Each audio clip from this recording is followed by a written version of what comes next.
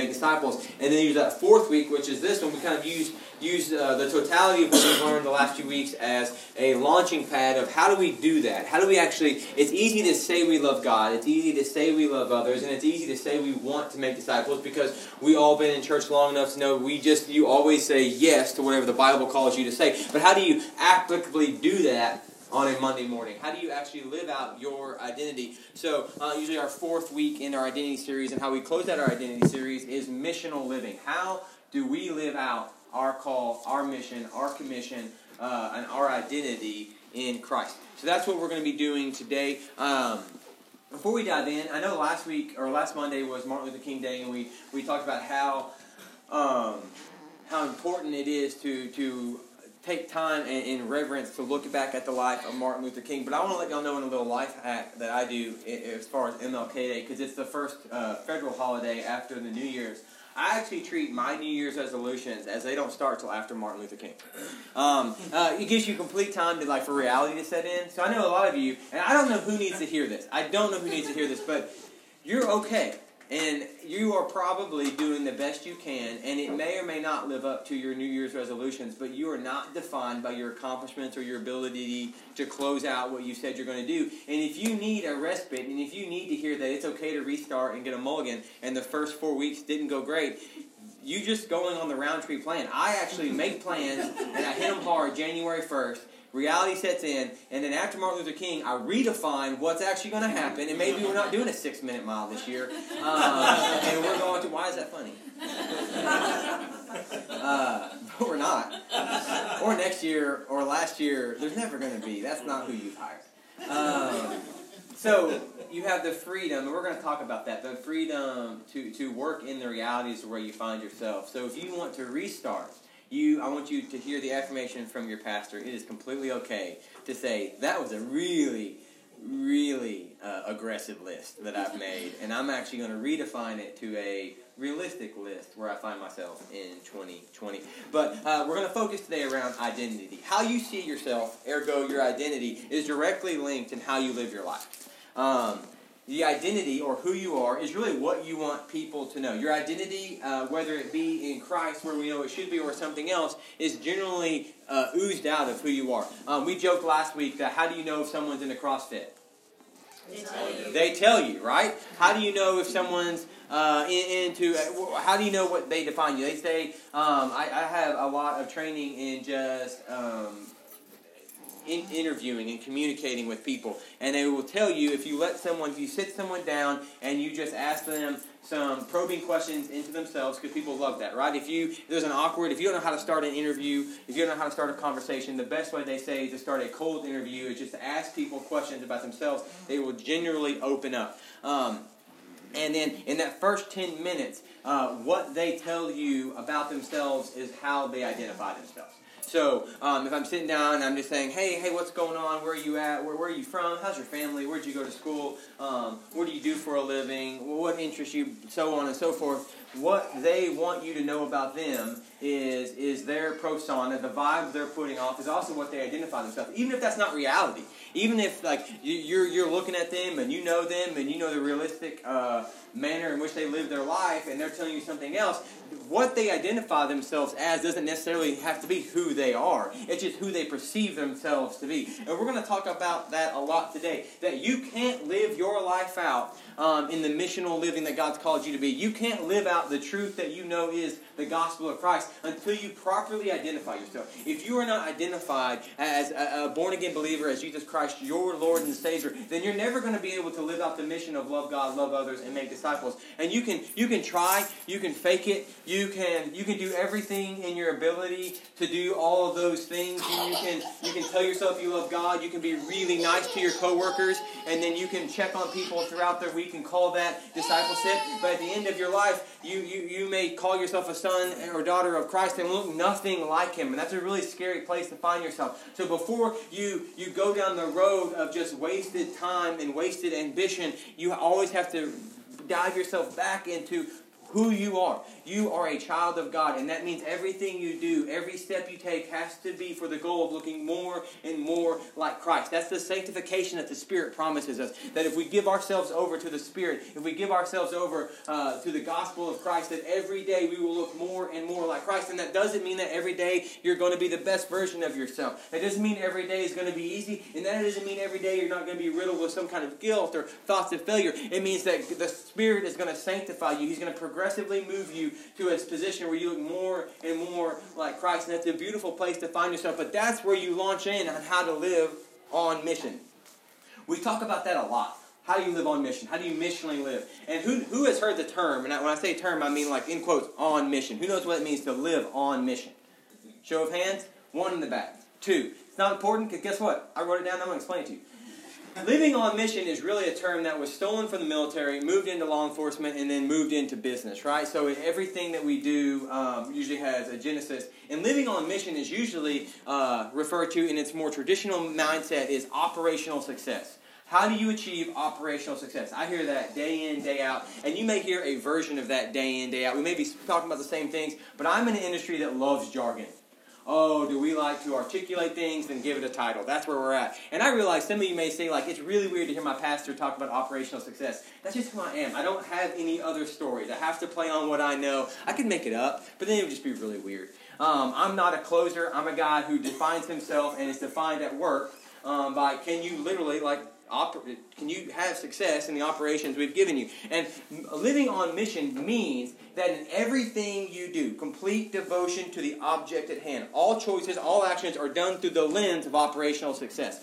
So that means either it be a macro where you have a mission statement where it says, we are going to go and do this. We're going to go find this person. We're going to safely and securely detain him. Or we're going to go close this deal. We're going to go do this and that. That is our big picture operational mandate. So you say, I'm going to live for Christ. That's your operational mandate. I'm going to do everything I can to look more and more like Christ. But then how does the macro of that? And that's where living on mission comes in. We have a guy on our team. So we go out a lot and we have an operation. We have a guy on our team that his job is to check the tire pressure on every vehicle we use. We have a guy on our team whose job is batteries.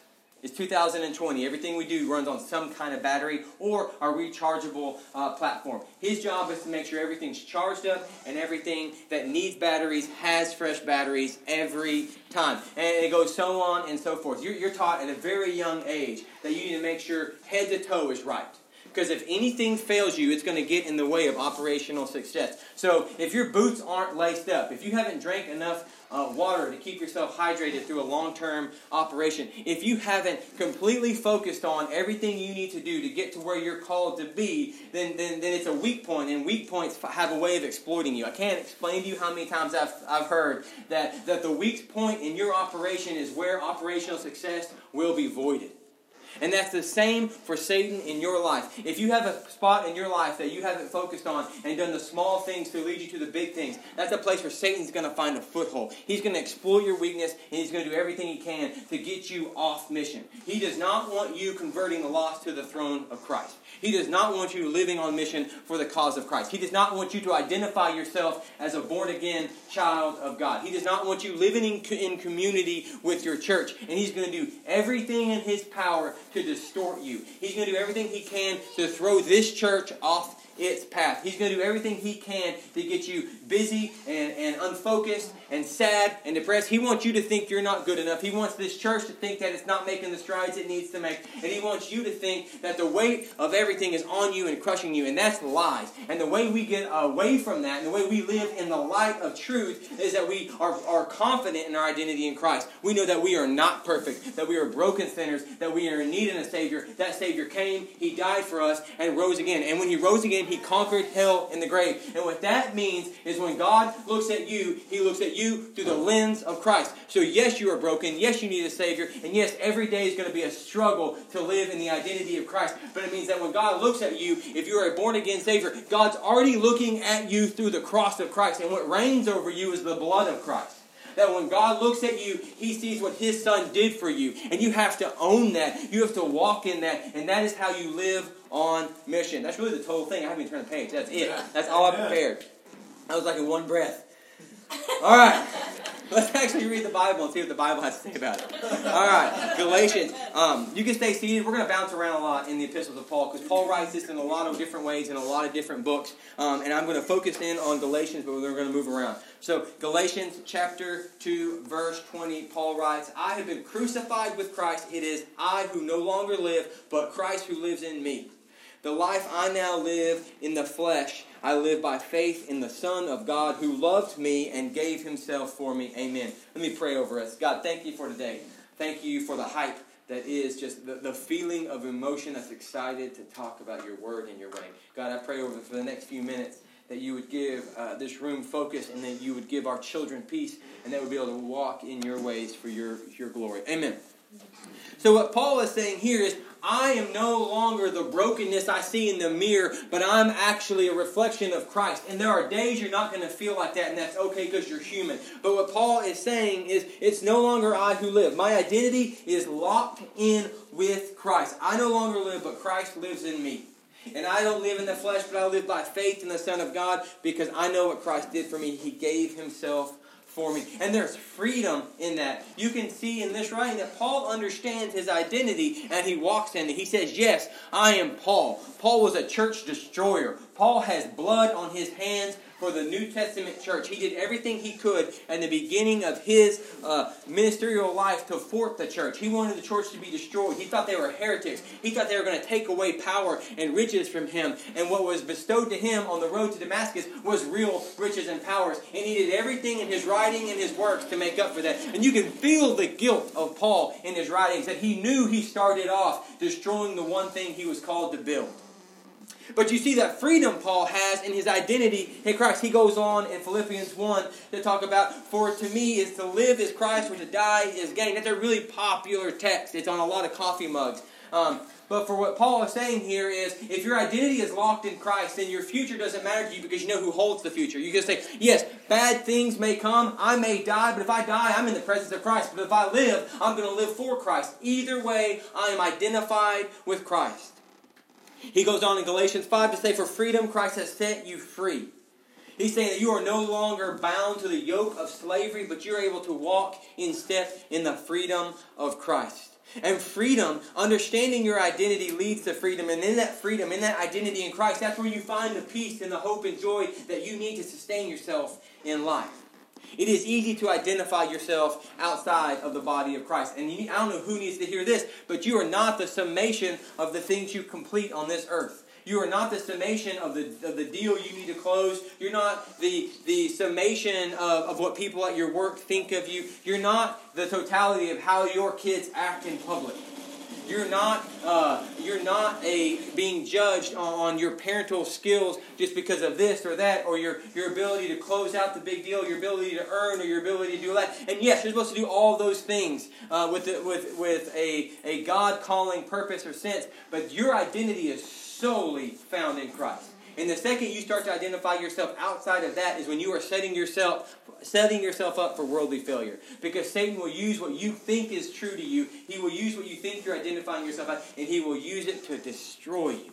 He will use it to destroy this church, and he will use it to destroy this movement. He is counting on you stepping away from the cause of Christ and identifying yourself with something worldly so he can destroy it. And by destroying it, he will destroy your identity of yourself. And in our identity and freedom is understood, that's when the manner of our life and the mission of our life is kind of put into focus. And I know we've talked about a lot on a macro level. We've talked a lot about love God, love others, make disciples. And yes, the idea of a mission statement is for you to be able to regurgitate it, right? I don't want a 2-page mission statement and someone at your work says, hey, so tell me more about Trinity Church, and you're like, let me pull it up. No, the goal is for you to be able to say love God, love others, make disciples. I get that. It's a very catchy mission statement, but I also understand that in its simplicity, it can become vague. When you say, if I gave you a test and I said, hey, Big Jeremy, are you supposed to love God? Yes. Strong yes, right? Strong yes. Hey, are you supposed to love others? I'm going to check yes on that. Do you want to make disciples to all nations? Yes, I want to do all that. And it's easy for us to say, yes, Tim, our identity statement sounds awesome. Now what? And that's what today's about. Today, I want to put before you some appleness. Yes, the idea of loving God is complex and beautiful, and it's the totality of Scripture. We're not going to break that down again today. And loving others is simply loving anyone that's not yourself more than yourself. But it also is complex, and it's hard, and it's icky, and it's messy, because we've talked about it. We all suck.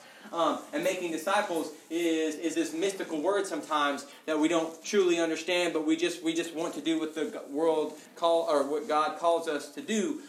So I've broken it down into 2 things for 2020. Yes, you could break it down into 40 things, 400 things, but for us today and in this year, I want us to live out our mission in 2 ways. And the first one is, I want you to dwell in the Word of God. All of those things that we've talked about, that is our mission statement, we get those from the Word of God. None of these things are just Tim's ideas. None of these things are just Catherine's ideas. This is not just your staff trying to be catchy or trying to give our marketing department a heads up on its trendiness. We're literally pulling things out from the Word of God. So my calling as your pastor in 2020 is to live out your mission, to live out your identity, our mission statement, in dwelling in the Word of God. And that's every day. And notice, I didn't say read. I didn't say read. I said dwell in the Word of God. You can read it every day. There's been years that I have read through the Bible in 1 year and I've never felt more distance from God, because I'm type A. And if you just give me a checklist, I'll do it. And if on that checklist is read this, read that, I can read it. It won't sink in. It won't change my life. I won't apply it. I won't understand it. I won't study it. But I'm telling you, the only way through 2020 is for you to dwell in the Word of God, for you to dive into the Word of God. I'm going to go out on a limb. I've caught in some flack lately. I feel like those criticisms are no longer valid. But I'm a big fan of the actual Bible. When I say actual Bible, I'm not saying like you're going to go out and find some like halfway Bible. But if you've been under my teaching, you know what I mean. I mean a bound book with words. And I'm not judging. I'm not even looking who's on their phone right now. I'm not here to judge you. But I can see you. And I am not saying that that's bad. There are times that I'm in the field or I'm in my car and I just don't have this in front of me, and I use that too. It's okay to use that as a supplemental tool. But as your pastor, I highly encourage you to get a bound book, because there's just something weighty about feeling it in your hand. Not to mention, if you don't think you can be distracted by your phone or your computer, come on, man. Like, that's just, you're asking to, like, I'm bad about it. I'm like, what's this passage? But also, what's Instagram on? Like, I love vibes. I love the Bible. Like it's pulling at my attention. And there's beauty in highlighting and circling. I highly encourage you to get a study Bible, and not to be just about your own thoughts. But the ESV Study Bible is a beautiful tool that we use. There's a lot of apps out there that are Bible in here. I'm going through Read Scripture Daily, which is a podcast done by the Bible Project. If you don't know what the Bible Project is, oh my gosh, it's going to change your life. It's really easy to remember. It's called the Bible Project. Look at Google. They do readings. They do translations. They do commentaries. They do movies to make it easy. But the idea is for everything you do in your world, in your life daily, to revolve around this, because it will dive into you. It will dwell in your bones and your marrow. And there will be times in your life where you don't know which way is which, but this will be the compass. That Christ will use this, the Spirit will use this to pull you out of where you need to go. And you can use this as your refuge and your guide. But it's also your arsenal. Sometime in 2020, every person in this room is going to come under attack. And the only way that you're going to be able to fight back is Scripture. If you look at Christ's life on earth, in his ministry, every time he came under attack, he fought back. Fought back Satan, and he fought back the world with Scripture. He quoted Scripture, and if Scripture is constantly on your mind, you will have the arsenal and the guide that you need to go through. So I highly encourage you getting the bound book, opening up, letting it dwell over you, and you pulling the marrow out of it. If you don't have a Bible, look around. Take one, it's yours. The second way I want us to live out our mission in Trinity Church in 2020 is I want us to look at people through the lens of Christ. And you're like, we get it, Tim. Love others. But I mean it. Like, there's nothing that humbles me more and gets me back to where I need to be than telling myself to look at them as Christ sees them. Because it's easy for me. Don't think just because I'm your pastor and I've been called to shepherd you and I've been called to love you, and it's absolutely one of the most beautiful things I've ever been a part of is just to call myself the pastor of Trinity Church because of how much we get to love each other and do life together. But you're high if you don't think I feel the exact same things y'all think. Right? Like if you're thinking like Tim doesn't think people suck because he's a pastor. No, I think some of y'all suck. I'm joking. Yeah. No, I am. I love all of you equally but differently. But there's so many times I don't show the love I need to show. There's so many times I'm saying like, hey, I got this going on, I got this going on, and this person may need me, but you know what? And there's nothing that reorients my heart back to where it needs to be than say, look at them through the lens of Christ. There's nothing I pray more when it comes to others than look at them through the lens of Christ. Look at them as Christ saw them. And Christ saw them as someone worthy of death. He died for them. He looked at them and said, yes, this person needs a Savior, and I'm going to be that Savior. Every person you see is made in the image of God. And I know, like, Tim, you're just redoing love others. But that's what's going to get you through 2020, because you're going to have to coexist. You're going to have to be that biblical community to survive. Looking at others through the lens of Christ will lead you to grace. It will make you show others more grace than you ever thought possible. There are going to be people that were wearing you out that need Christ. And the Christ they need, they may see through you. Christ is going to use you to bring them to Himself. But He can only do that through loving them and grace. Looking at them through the lens of Christ will ultimately lead you to love. It will ultimately lead you to unity. Like we've talked about before, 2020 is going to be divisive. It's a political year. It's a voting year. You can't turn on the TV and one side not be railing at the other. But if you look at that opposition, and I don't know how political you are, or I don't even know what opposition really is for you, but there is opposition. If you look at someone who is counter to you, but you look at that person through the lens of Christ, there will be grace, there will be love, there will be unity, there will be discipleship.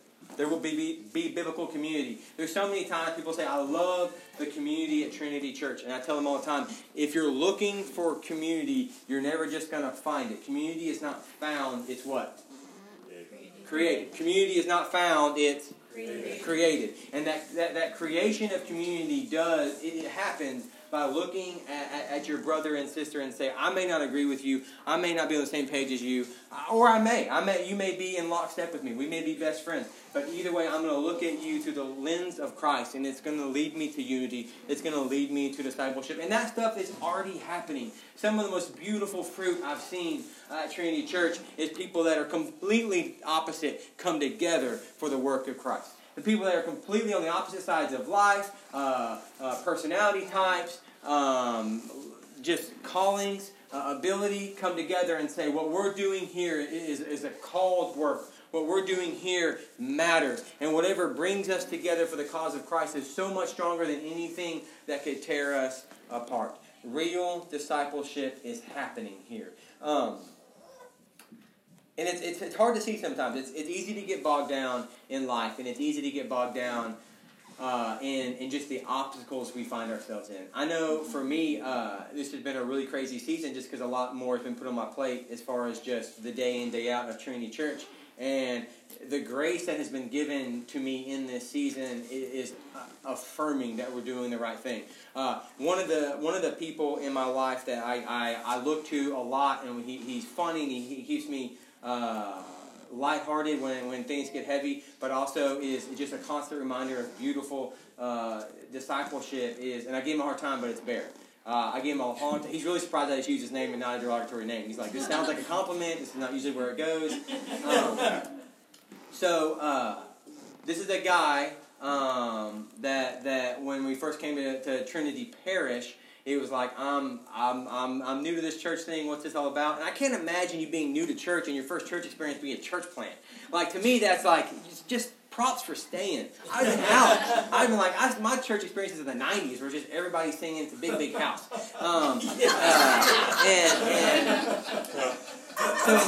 But through love and through identity shifting, I've seen this man of God come alongside and become a pillar of this church. And 4 weeks ago, when we're walking through some big obstacles, and I'm going to have to lay out some truth to y'all that maybe I don't want to lay out, and I know it's going to be a beating I'm taking, it's emotional. And I'm just sitting in this parking lot, and I'm thinking, I don't know if I have what it takes to stand before you and be the man God's called me to do. And we're going to find out in like 17 minutes together.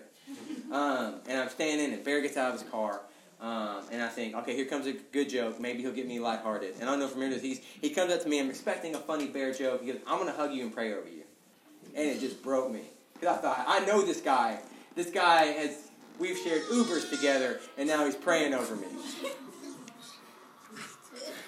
We'll get that out of the podcast. And that's the beautiful calling that is Trinity Church in 2020. That is someone who has said, my identity is no longer the closer, but it's the child of God. And that's true for everyone in this room, that we've come together and we've realized we're called. We realize that our identity is synced in Christ, and we have to keep it there. And we have to continue to walk lockstep in the will of God and do what we are called to do in 2020, because this city, this state, and this nation needs churches that identify solely with Christ. As we close today, I don't know if there's a better way to reaffirm your identity with Christ than communion. We're gonna take communion here in a second. So the band's gonna come up. They're gonna play. The Ellises are gonna be standing up here with the bread and the juice, and it's just gonna be an outward expression of an inward faith that we say, this is the body of Christ. This is the blood of Christ. This is why we're able to identify with Christ, because what Christ did for us, and that we know our all-powerful God looks at us through the blood and the sacrifice of our Savior, so that one day we will live eternity in worship with Him. Let me pray over us, and we will dive in. God, thank you for today. Thank you for just the opportunity to identify with you. Thank you for the real changes and the real people we see in Trinity Church. Thank you for the workers. Thank you for the worship team. Thank you for the staff. Thank you for everyone who has said yes to the calling. God, I pray that you just reaffirm the work, reaffirm the sacrifice, reaffirm the sweat and the tears that we are doing your calling. And I pray that we do that in 2020 through just with freedom and with peace, identify solely with you. I pray that we dwell in the Word of God and we treat your creation as someone that was worth Messiah coming and dying for, and that we love and we see unity and peace. God, I pray all things in your name. Amen.